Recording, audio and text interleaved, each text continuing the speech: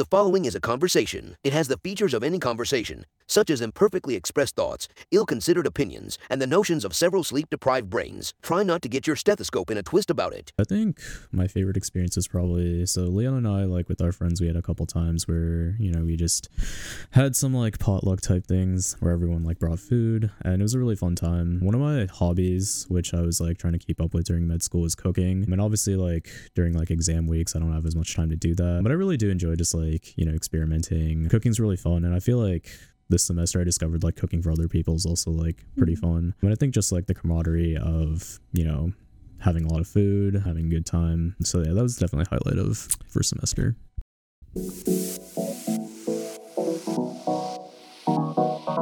Meandering in the margins of medicine, it's the Shortcoat Podcast. Weird news, fresh views, helpful clues, and interviews. By students, for students. Subscribe to our weekly show at theshortcoat.com. Welcome back to the Shortcoat Podcast, the show that gives you an inside look at medical school from the students drinking from that fire hose. It's a production of the University of Iowa Carver College of Medicine. I'm Dave Etler. With me today in the SCP studio, all the way from Johnston, Iowa, it's M1 Leon Sun. How's it going? Is that right? Yeah, that's right. Grand Rapids, Michigan's own M1 Hind Al-Kailani. Hey, y'all. Is also here. He grew up in the mean streets of Des Moines. It's M1 Brian Gu. What's up? And I am from Massachusetts, if anybody cares about that at all. I do. Thank you. You ever been to Massachusetts? No. I have. You have? I've been to Boston twice, and I guess the 2 times I went, they both had record low temperatures for... Yeah. You got to go in the warmer months. It's much nicer.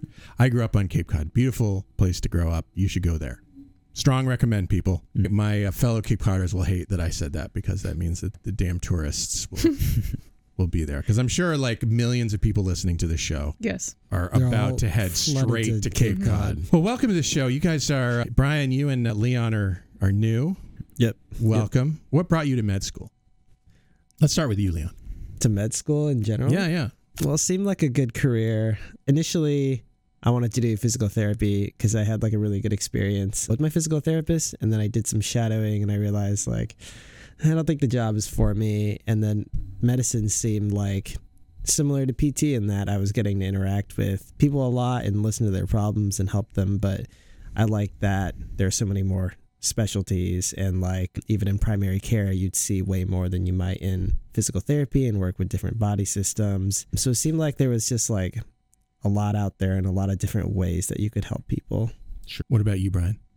Yeah, so I didn't really know what I wanted to do coming out of high school. I knew I liked biology. I knew I wanted to do something science related, health related. It took me like a few years to kind of just like explore medicine a bit. Like that was the direction I was leaning at the start of college, but I wasn't quite set on that yet. But I think the humanistic element of it all was like what drew me to really getting to know people personally and kind of like, empower them through, having the knowledge and skills to, actually find solutions to health problems. And I thought that was just like a really cool aspect, really rewarding. So yeah, that's how I got here. I assume we asked you this question last time you were, or the first time you were on the show. I can't remember. We'll just assume yes. You don't want to go into it? I don't know. Everyone has a reason. And I just like to know all the different reasons. I think, you could all be bullshitting me with your reasons. I mean, for all I know, you're like, because of the money. I'm sure some people out there, but you don't want to admit. Well, if any of us are acquisitive, want to be rich people, I think it's Hind. Well, okay. I don't want to be okay. Wow, Leah.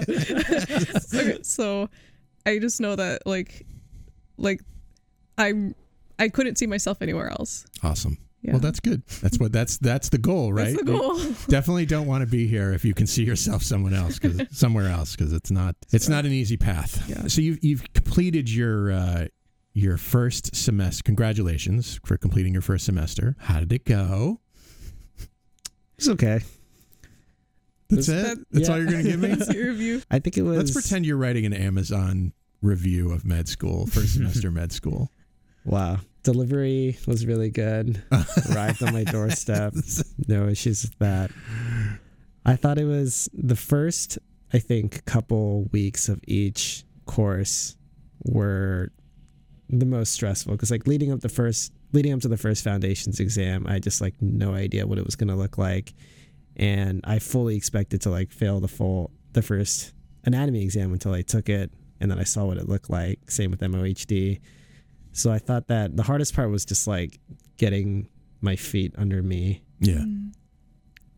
Yeah, I think it was just like a little bit of a blitz, obviously, like, and I didn't really have this perspective until I talked to some friends at different medical schools over break, and we kind of talked about like the pacing of our curriculums and what we've learned so far. But yeah, I definitely think it was like, while I was in it, like pretty much unlike any of the other, classes or like just like my time in undergrad, I feel like it was a lot more fast paced, just like a lot more. I felt like I was just like a lot more busy at like any given point during the week. But like looking back on it now, it's kind of like my dad always tells me, because he's always, encouraging me to challenge myself. But it's kind of this like aspect of, you really want to like stretch your stress tolerance. And I feel like now that I've like kind of been through that, comparatively, like, starting this semester, it doesn't, it kind of seems like I've settled in now, and I'm kind of just like used to that routine.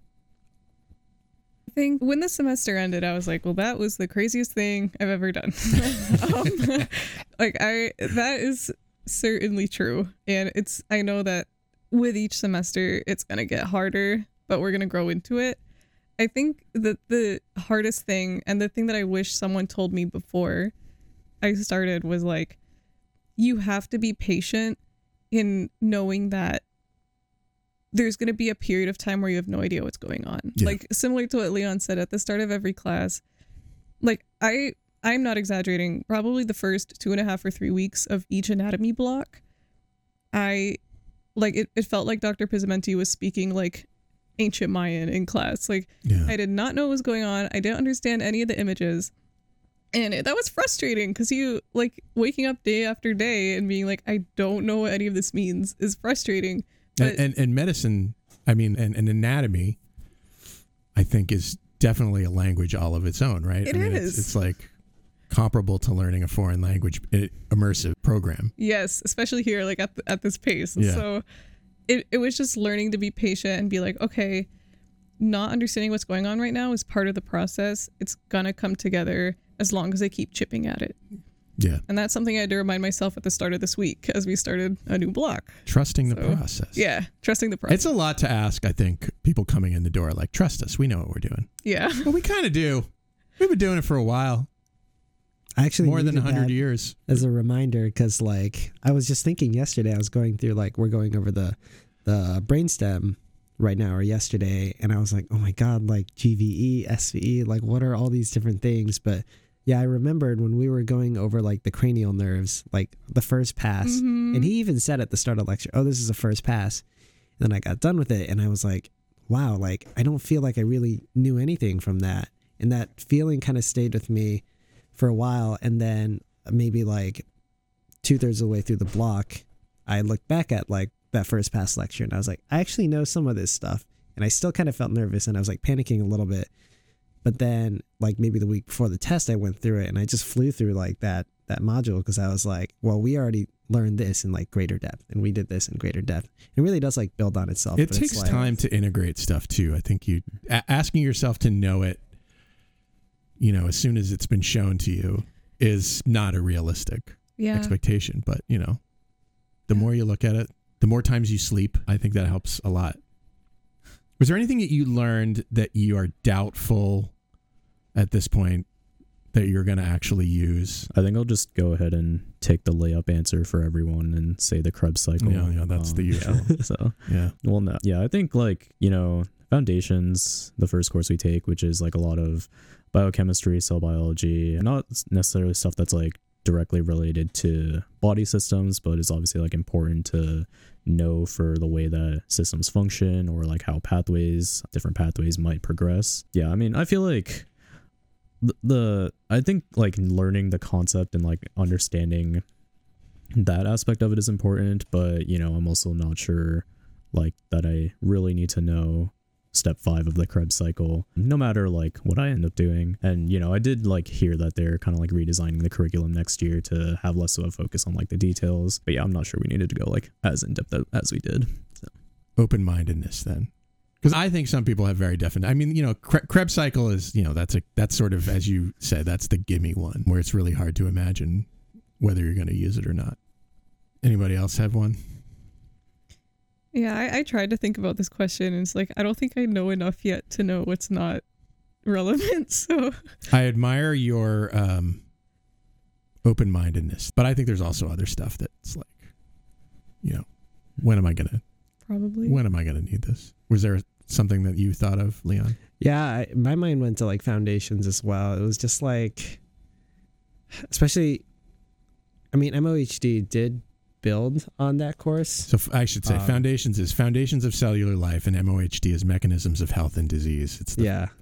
Good call. I forgot that not everybody is. That's all right. That's what I'm supposed to be here for. I think it was important, so I do hope they like keep some element of it in there. But it was like, I don't even really remember what we covered, and they went over some like metabolic pathways that was just like, I think, presented so we could understand like the language of physiology and like biology for when we actually have to learn it in MOHD. But like looking back, it was just like, this is like way too early to be learning some of this stuff. Like, because they would go into like a specific pathway or mechanism, and then it's like, well, we're not far enough. Like, sure. We haven't seen this clinically, of course, and we haven't really talked about a lot of like the disease implications of like the system. So I expect that sometimes when this happens, it's like it's better to think of it as a familiarization rather than as something that that you definitely need to commit to memory right now, because we're gonna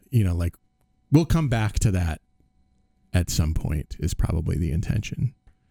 Yeah, but I agree. What's the thing that you've learned that you have no doubt will come up often in your career? I think one thing that I learned very quickly was that if there's something that many people do, or that is a common hobby or common lifestyle or something that you don't know anything about, you got to familiarize yourself with it quick before you get to talk with patients. Because somebody's going to poke themselves in the eye with like a paintbrush, and you're going to need to deal with that. Is that what you mean? I had a practice interview, one of our practice interviews last semester with an SP, and in class... It's a standard or a simulated patient. Simulated patient. It's basically someone who comes in and pretends to be a patient so that you can practice your interview skills and stuff. So they taught us in class about how to use like the CAGE questions to address alcohol use. Yeah. And I don't drink alcohol, and I don't like go to bars or anything, so I have no idea about the metrics of like normal use and stuff like that, or like types of alcohol or anything. So the SP, like I asked her, like, do you use alcohol? And she's like, oh yeah, I have like a glass of wine like every weekend with my friends. And in my head I'm like, so do I go into the CAGE questions or not? So I asked her. And it's like, what's that like? So I asked her. Tell me more. I'm like, do you have any concerns about your alcohol use? There you She's go. like, are you concerned? The wily simulated patient. It was so embarrassing. I'm like, okay, I need to like learn about this stuff like quick. Yeah. I guess you have your assignment for semester 2. Yes. Drink more? I don't know. Yeah. That same thing happened to me, because like I wasn't sure like when to use those questions. So like RSV came in and he was like, yeah, I have like 2 to 4 drinks a week. And I was like, I think that falls into the questions. And like the CAGE, there's like 5 questions and they're fairly intrusive. It's like, do you drink first thing in the morning? Which is like kind of an accusatory question, because it's like, do I strike you as somebody who starts every day with a drink? So I spent like 3 minutes going through the questions, and then I got done, and then it was the feedback portion. The SP was like, yeah, I don't know why you were giving me like the 3rd degree on my alcohol use. And I was like, I don't either. It's on the list. Vulnerability. I like that. You were showing vulnerability.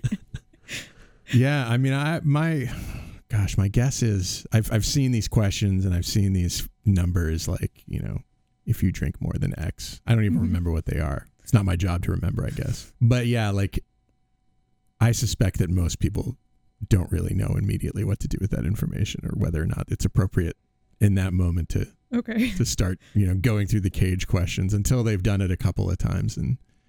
But it's a thing. Most frustrating thing about your first semester? I don't know. What do you guys think? There's so much. There's just so much to be frustrated by. Yeah. I think like maybe the pace of the material early on was like, it was kind of frustrating not feeling like I was really learning things in depth. I was talking about this earlier today or last night, but like I had kind of a system down with like Anki flashcards. When I was going through MOHD. Okay. And basically like I knew if I could do about 3 passes on each deck, I would be able to like get the questions right in the exam. But then we'd be talking about like, or people would ask me what I learned and I'd be like, oh, I don't know, something about the liver, something about this. And it sometimes felt like I knew a bunch of isolated facts that would get me through the end of the block. But like, I didn't really know how to talk to people about like the topics I was learning. That was a little bit frustrating. I'm going to give you an assignment. I'm going to give you all an assignment. When you're an M4, come back and listen to the show. I like it. I would be interested. You're never going to remember, but come back and listen to the show and you'll be like, oh man, I know things now. Come back when you're an M3. I think you'll be shocked. I will send you guys an email reminder to listen to this episode. What episode number is this? 443. 443. And I'll schedule it to send in like 3 years. That's awesome. I'll put it on my, I'm subscribed already, so I'll just bookmark this episode when it comes out. Yeah, so. Was there a first semester M1 experience that brought you great joy? No. Oh. No, I'm just kidding. That would be fair. That would be fair. I did this twice during the semester, but like my favorite hobby outside of class is to play Just Dance on Switch. I don't know if you guys or if you guys played it on Wii as kids or anything. Yeah, but I did. Yeah, I love it so much. And I was playing one time and I was like, why don't I bring this to school? So I brought it to Murph and I just like USB plugged it into one of the small group rooms. Yeah. And I made a flyer. And a couple people showed up, which was like more than I was expecting. And I did it twice and it was a lot of fun. And I think it brought me joy to like have other people just like walk in for 3 minutes, do a dance, laugh a bit, and then go back to studying. It was funny because one time we were doing it and then I think they had like medical school interviews. So like a bunch of kids in suits like walked past and we were just like wiggling all over the place. And I think they were really love confused. this. We should make this a permanent part of the tour. Watch people play Just Dance. Yeah, just have them like, it doesn't have to be anything. Just walk by and see like a bunch of weirdos and be like, all right, these people are okay. And hopefully maybe we got that message to them. I don't know. That's like cool. A phenomenal way to like advertise the school. It's like, look at how like fun our students are. Playing Just Dance. I think a lot of people, if this podcast thing does one thing well, I think it's like showing people that, you guys are smart, but you're not superhuman, like you're not like, you're just people, right? Yeah. Going through this medical school thing. I think that's, having people dance around in the hallways. That's great. Should do it in the hallway next time. Actually, I'm reminded of like, do you remember? So we had like a speaker come in and then she did like, it was like massage therapy. Mm-hmm. And then she had the class like get up and then like give themselves like massages and like move around a little bit in the middle of lecture. And it was like an 1.5-hour lecture. And that was like really fun. So I think like, there's something about the curriculum that makes us crave random movement weirdness and dancing. Yeah, weirdness. Fun. That's a good point. Like, I guess spending day in and day out studying biochemical pathways and anatomical structures and what have you. You got to break it up a little bit. Yeah. Yeah, there's like a permanent dent in my chair because I'm in my office chair like so often now. I think I need to get up and move more. What about you, Brian? Yeah, I think my favorite experience was probably, so Leon and I, like with our friends, we had a couple times where, you know, we just had some like potluck type things where everyone like brought food, and it was a really fun time. One of my hobbies, which I was like trying to keep up with during med school, was cooking. I mean, obviously like during like exam weeks, I don't have as much time to do that, but I really do enjoy just like, you know, experimenting, and like whether it's like finding a new recipe and like following it, or maybe it's just like some idea that I get in my head. Cooking's really fun, and I feel like this semester I discovered like cooking for other people is also like pretty fun. I mean, I think just like the camaraderie of, you know, having a lot of food, having a good time. So yeah, that was definitely a highlight of first semester. Brian, I have a brilliant idea. I don't know how many shows you've listened to in the past. But one of the things I like to do is make people eat stuff that they may or may not enjoy. Actually, the goal is usually to find something weird that they might actually enjoy. I think you should be part of the Short Coat Test Kitchen for these projects. That sounds like a great idea. Okay. Test kitchen. And I also think I'm not very like squeamish about like exotic foods. I feel like We're not always talking about exotic foods. Yeah, but I think my tolerance in general is just higher. We're talking hot dog flavored desserts. I'll be an eater. Do you know what I'm saying? Okay. So just like, I guess, unconventional combinations then. Yeah, sometimes the conceit is like, I am more into savory foods than I am to sweet. So I want to make, I think the first one I did was make a variety of savory toothpastes. Oh. Oh my God. What kind? We did have hot dog flavored toothpaste. Oh my God. I can't remember the other ones, but I was entertained. Wait, you made toothpaste? Yeah, I mean, I used a basic recipe available on the internet, and then added to that, and actually went out and bought toothpaste tubes and Wow. stuff. Yeah, I'm not fooling around. You have branding and I'm not fooling around. labels. That's pretty cool. Yeah, I don't know if I think there was a sriracha toothpaste. I would have done like gravy. Oh boy. I don't know why. It's just like I feel like the textures are like compatible. So it could feel like you're brushing your teeth with gravy. Yeah, I'm not going to say that the hot dog toothpaste was. I'm not going to say that the textures were compatible. In Yeah, did you use hot dog water or like the hot dog? That might have been easier than what I did. We used the whole hot dog, including the bun and the condiments. Oh wow. I thought you just meant the sausage. Yeah. You gotta go all the way. I love it. When you're doing ridiculous podcast stats. Short Coats, we love to hear from you, no matter what it's about. So call us at 347-SHORT-CT with questions, shower thoughts, complaints about your situation, whatever you like. We'll talk about it on the show. Did you have a specialty in mind when you arrived here? So I personally did not. And I don't really think I had like ideas in mind either. I know like some people are, undecided, but they at least like have a few ideas in mind. Yeah. I was kind of pretty open-minded. I feel like I tried to like get experience in different specialties. So I took one gap year between college and med school. And so I tried to like kind of get that experience and see what it was like. So like my job was in an orthopedic clinic, but I also found time to shadow an allergist, so things like that. But, I feel like it didn't really like lean me, or I guess sway me like one way or the other. And I feel like after this semester, I'm still, pretty undecided. Yeah, I would imagine that's not changed a whole heck of a lot after only one semester. What about you guys? Go ahead. Well, what were the two that you ruled out that your parents did? So my dad's a neurologist and my mom's a psychiatrist. And I'm like, okay, sensing a theme here. Yeah. So this is oh man, your parents must have been exhausting. They must have been exhausting to grow up under. I mean, if your parents are listening, I hope they are.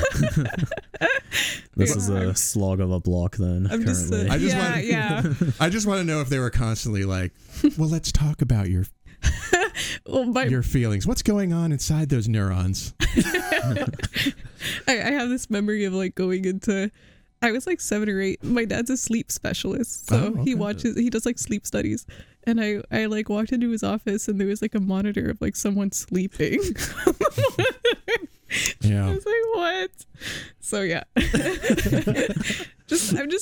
I know what I don't want to do. Yeah. I want to avoid the brain and maybe like all of internal meds. So it's kind of a wide swath of things. All right. Did you ever wake up and your dad was like standing over you? With a notebook, with a notepad. Either no or I repressed it. It's like, you wake up 2:08, wake up. Sleep apnea. What about you, Leon? I really like primary care, so I was thinking maybe family or internal medicine. It's kind of interesting. Maybe like med peds I always thought was cool. Kind of like following along with my previous answer. I like specialties where I'm going to be able to kind of see a lot and do a lot of different things. Yeah. I had like a fleeting interest with like general surgery, but to be honest, like my time in the anatomy lab like kind of pushed me away from that. So yeah, probably one of the primary care specialties where I'm getting to see like a big patient base and like be able to do like outpatient or inpatient. Can I ask you a question that I always forget to ask? What is the difference between pediatrics and med peds? So pediatrics is only kids, and then med peds is like a combo of like internal and peds training. So you're getting like kind of both residencies, and from like my brief research, I think it's like one of the reasons it's important is because a lot of like pediatric illnesses impact people in their adult life. Sure. Okay. And then there's like a handoff that can happen. But if you're like trained in med peds, you can kind of continue to be that person's provider. So that's one of the like unique advantages. Okay. Thank you. That's awesome. Have you found your people? Yeah, okay, I guess I can take this question first. So yeah, Leon and I are friends, and we also have a lot of like mutual friends as well. But I definitely think it's true. Obviously, like I think in med school, the cool thing is that I feel like everyone is friendly, and there are always people that, you know, I can see in the hallway and like say hi and have a conversation with. But then, you know, you also kind of have your core group of friends. So it's really cool to kind of like have a home base of sorts, but also just like mostly, you know, be friendly with other people, have opportunities to get to know them, especially with like, since we are put in a lot of small groups throughout the curriculum. So it's a good chance to just like be in groups with people that you might not otherwise see that often. Yeah. But yeah, I think, yeah, going back to your answer, I think it's yes for me. What about you guys? Well, Leon can. Well, Brian kind of put me in a tough spot. Yeah, I was Leon was like, actually for me, I have not found it. Yeah, Leon was really want to hang out. Despite completely Brian's, contradict what I I've been just trying said. to cut myself out of our group. No, They're all right. We have a great group. I think I really get along with everybody kind of in our core group. And then I think one of the cool things that I didn't really expect when I got to med school is like there are all these like communal spaces, like the communities and just like the library, and this is like a feeling I hadn't had since like undergrad when I lived in the dorms, where it's just like I could show up and just there'd be somebody who I knew that I could just like chat and have a conversation with. And so I took like 3 gap years, and then I did my MPH over COVID, and then during that time like nobody was ever at the College of Public Health building. Yeah. And then I was home all the time. And it's a real bummer here too. Really? Yeah. Yeah. So it was like, it's been a while since I've been able to just like casually, socially interact with just like people in common spaces, which I think is really important for your social and mental health. Yeah. That's why we made them. That's why we have them. I haven't found a big group yet, but I've made some like deep one-on-one relationships. Yeah. I think it's really hard in a place like this where everyone is always doing something all the time to find time to move past the small talk. I think that was really frustrating first semester, because like you could always go study more if you wanted to, and you have to make the conscious choice to be like, I need other people in my life, you know? Yeah. So it's true. Yeah. It's true. And that's actually true. The older I get, the more intentional I have to be about, you know, socializing. And I'm not saying I'm very good at it, because really, frankly, all I want to do is go home and like crash at the end of the day. Yeah. So yeah, if you're anything like me, you'll find that being intentional about stuff is important, about socializing. Socialism. Be intentional about socialism. You also have to be intentional about that. Yeah. It's also tough, I feel like, going off Hin's point, because, you know, when we're all like in an environment like this, it's hard to sometimes, not talk about school. And I feel like, with relationships, obviously the way you get closer to someone is like, by getting to know them as a person. And, sometimes it's difficult to do that when you see someone and, maybe they have like a lecture open, and then you just naturally start talking about school. So that's like, another challenge that can be present at times. Yeah, I hear that a lot. There's only so much I want to talk about med school, and then we keep talking about med school. That's what I hear. How well did you anticipate the difficulties of med school, or at least of that first semester?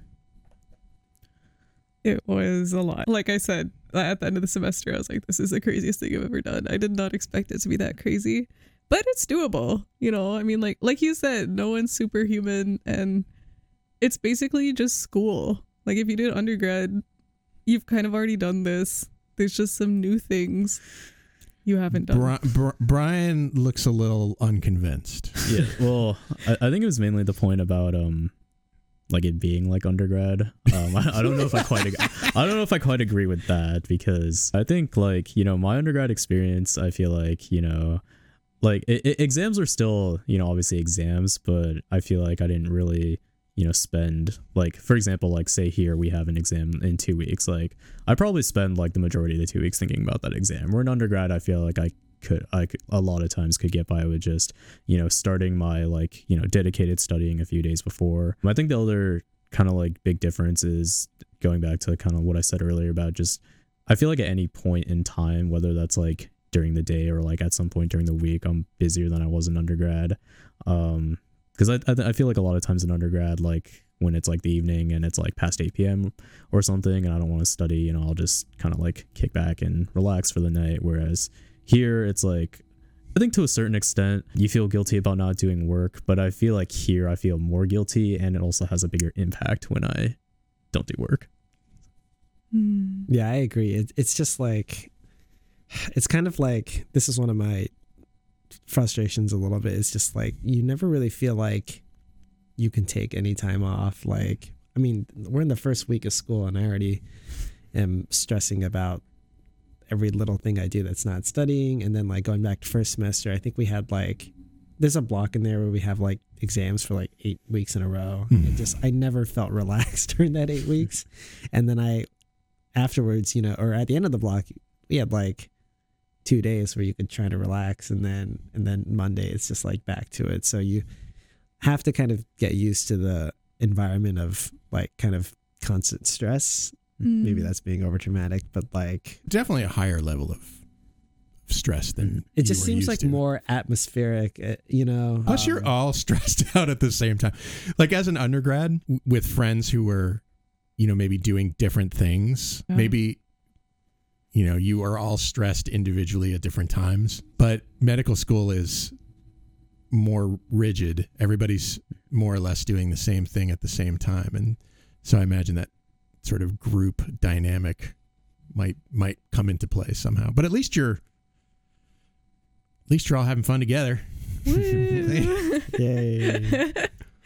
It is fun to kind of like, because like suffering brings people together. Yeah.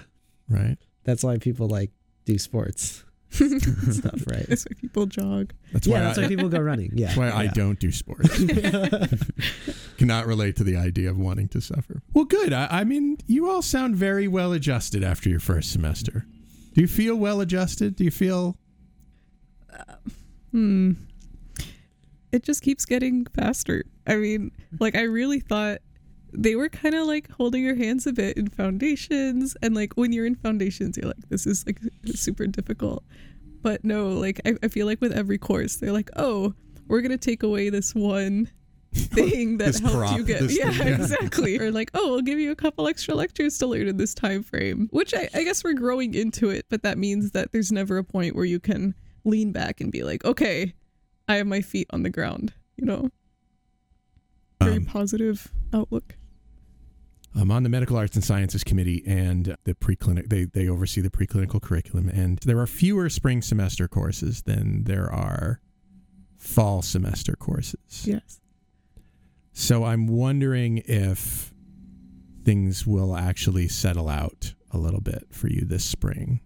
I hope so. But I don't. Yeah, like I don't. Maybe that's just a number of courses. Like maybe the materials in those courses makes up for it. Yeah, I don't know, because like I thought it would be a lot more chill this semester because we don't have anatomy.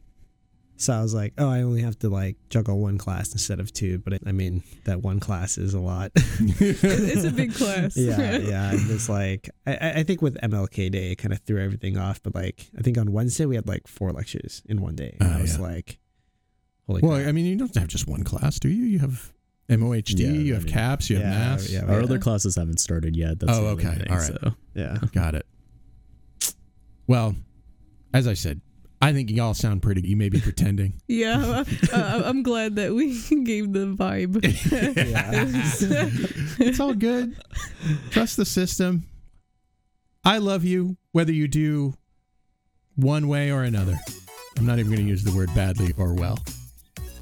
So, Yeah, here's to us and all the medical students in the world. in the world. Agreed. Shortcoats, if you're enjoying our conversation today, I'd be grateful if you'd let people know by posting a story on Instagram or Facebook or tweeting about us. And don't forget to tag us in your post. Thank you. We haven't discussed news in a while on the show. I found a couple of things that interested me, given our past discussions on the show. Opioid addiction, sort of everybody knows, remains a huge problem in these United States. But, until recently, getting permission to treat patients with substance abuse disorder using medication-assisted treatment was more difficult because you had to apply for a special waiver, a special DEA waiver called the X waiver. But that's been suddenly eliminated. You don't need to go through that anymore. It makes it easier to prescribe buprenorphine, which reduces opioid cravings, sort of helps people get through the withdrawal phase, I guess, of their recovery. The MATE Act, M-A-T, Medication Assisted Treatment something Act, requires providers who apply for a DEA license to undergo an 8-hour training for managing patients with opioid and other substance use disorders. So what this means is if you can prescribe controlled substances, you will also be able to prescribe buprenorphine. So you don't have to go through that extra step. And, the theory is it will help to sort of destigmatize opioid use disorders for physicians who are human and who may have their own preconceived notions about, people who use substances. So I think that I thought that was interesting. I'm not sure. Some of the barriers that get put up, some of the bureaucratic barriers seem like such nonsense when you think about it. I actually just saw that they're holding a training right above us upstairs. Oh, yeah. On the second floor for the MATE training. Yeah. So that's pretty cool. Yeah, I mean, I like that they're going in that direction. My caveat being I didn't know a whole lot about this issue. I think like even the name, like the X waiver, sounds like kind of... It's very interesting, right? Who chose that name?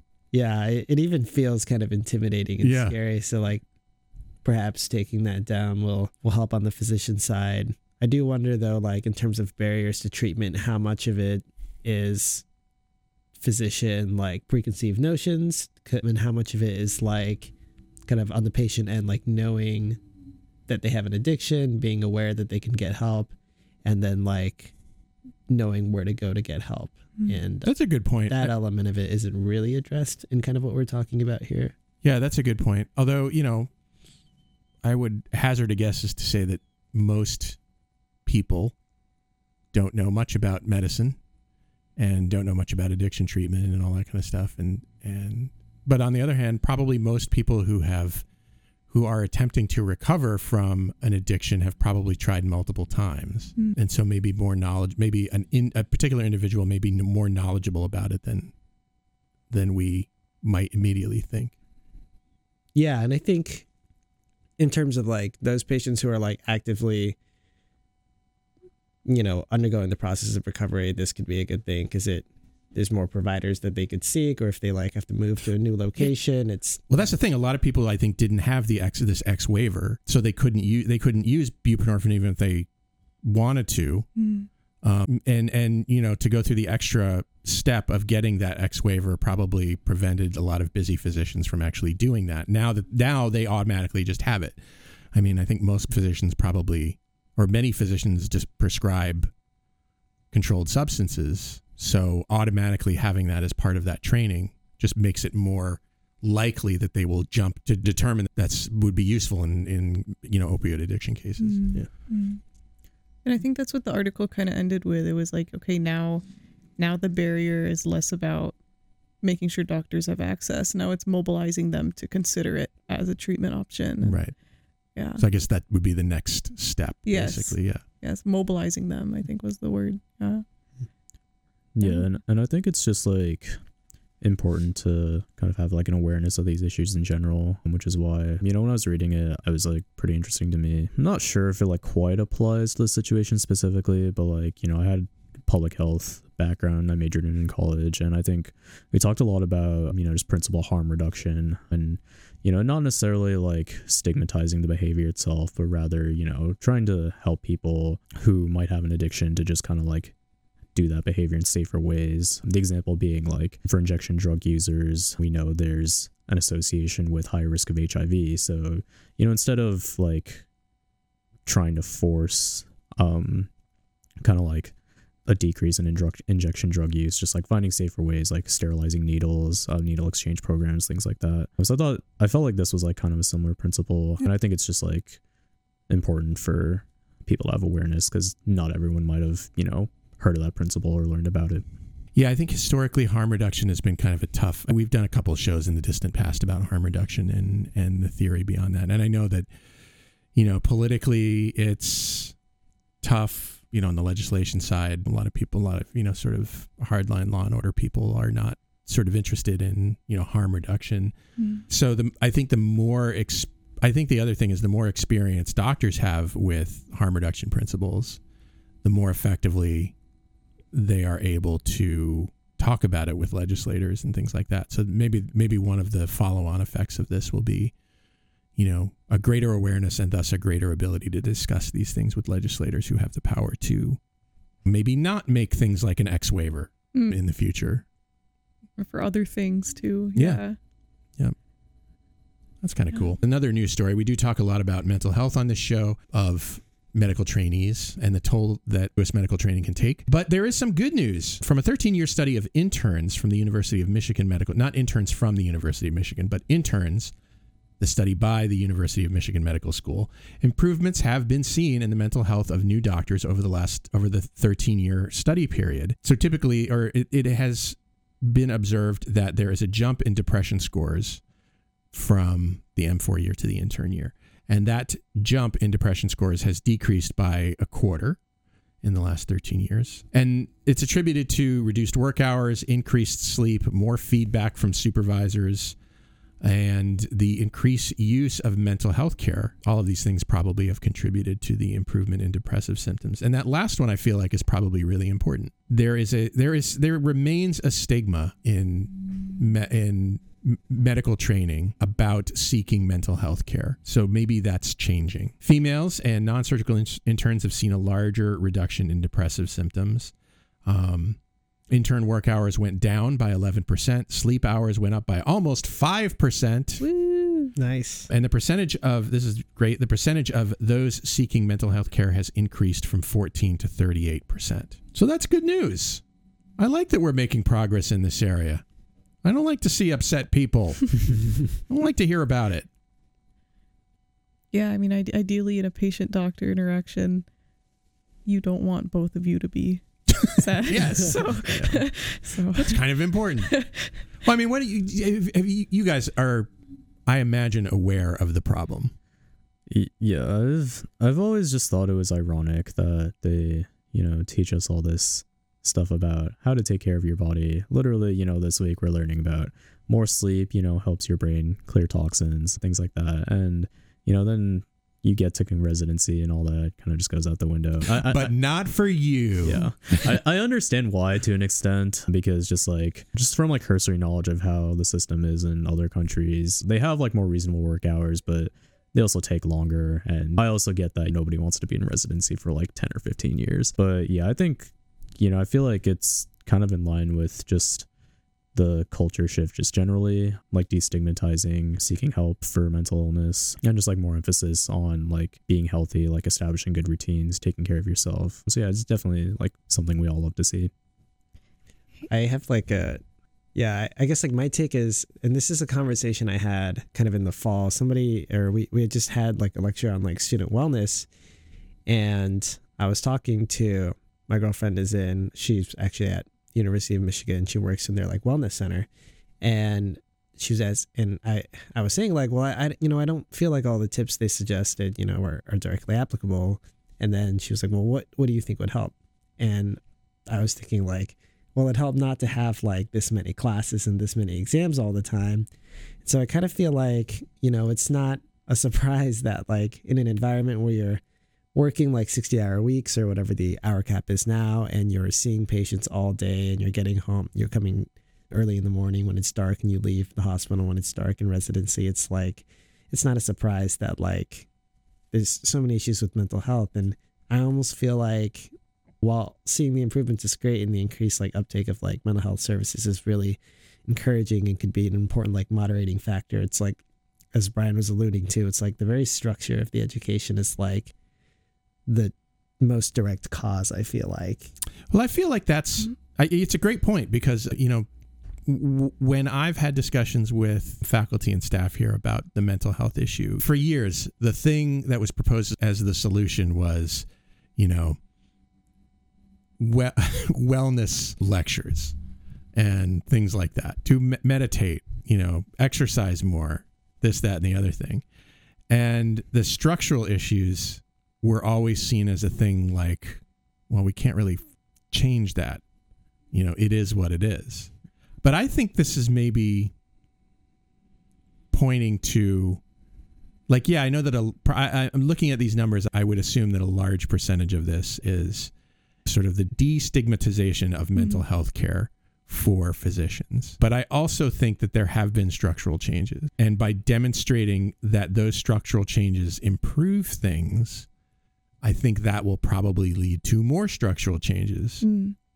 Will it be perfect? No, I don't think it will be. I think there's way too much to learn to say like, well, okay, we're going to eliminate all these classes from your life. You can take less classes. Although, like, I don't understand, like, in theory, it would be great if it was like, oh, you know what? You don't have to do this in 4 years, and we won't charge you the amount of money that we would charge you to go 5 years, say. I don't know if that will ever happen. I'm not in charge of that. So that's our show. Thanks for being on the show with me today. What kind of null hypothesis would I be if I didn't thank you, Shortcoats, for making this part of your week? If you're new and you like what you heard today, follow the show wherever fine podcasts are available. You can find us on Spotify, Apple Podcasts, Google Podcasts, YouTube, wherever you. Thank you to this week's editor, Mao Ye. The show is made possible by a generous donation by Harvard College of Medicine, student government, and ongoing support from the Writing and Humanities program. Our music is by Dr. Vox and Catmosphere. I'm Dave Etler saying, don't let the bastards get you down. Talk to you in 1 week.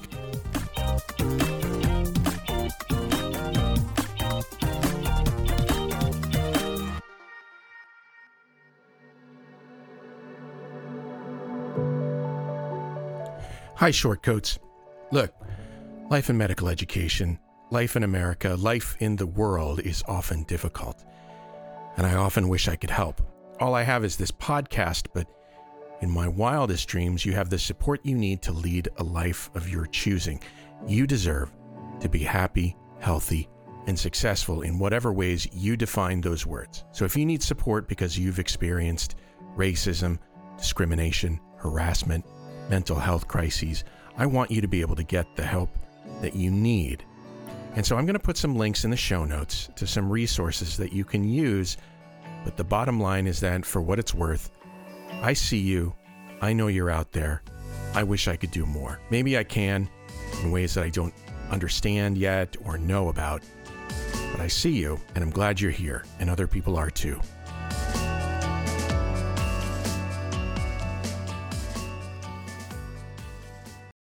This Shortcode podcast is a proud member of the MedEd Media Network. Inspiration, information, and guidance on your journey to medical school and beyond at mededmedia.com.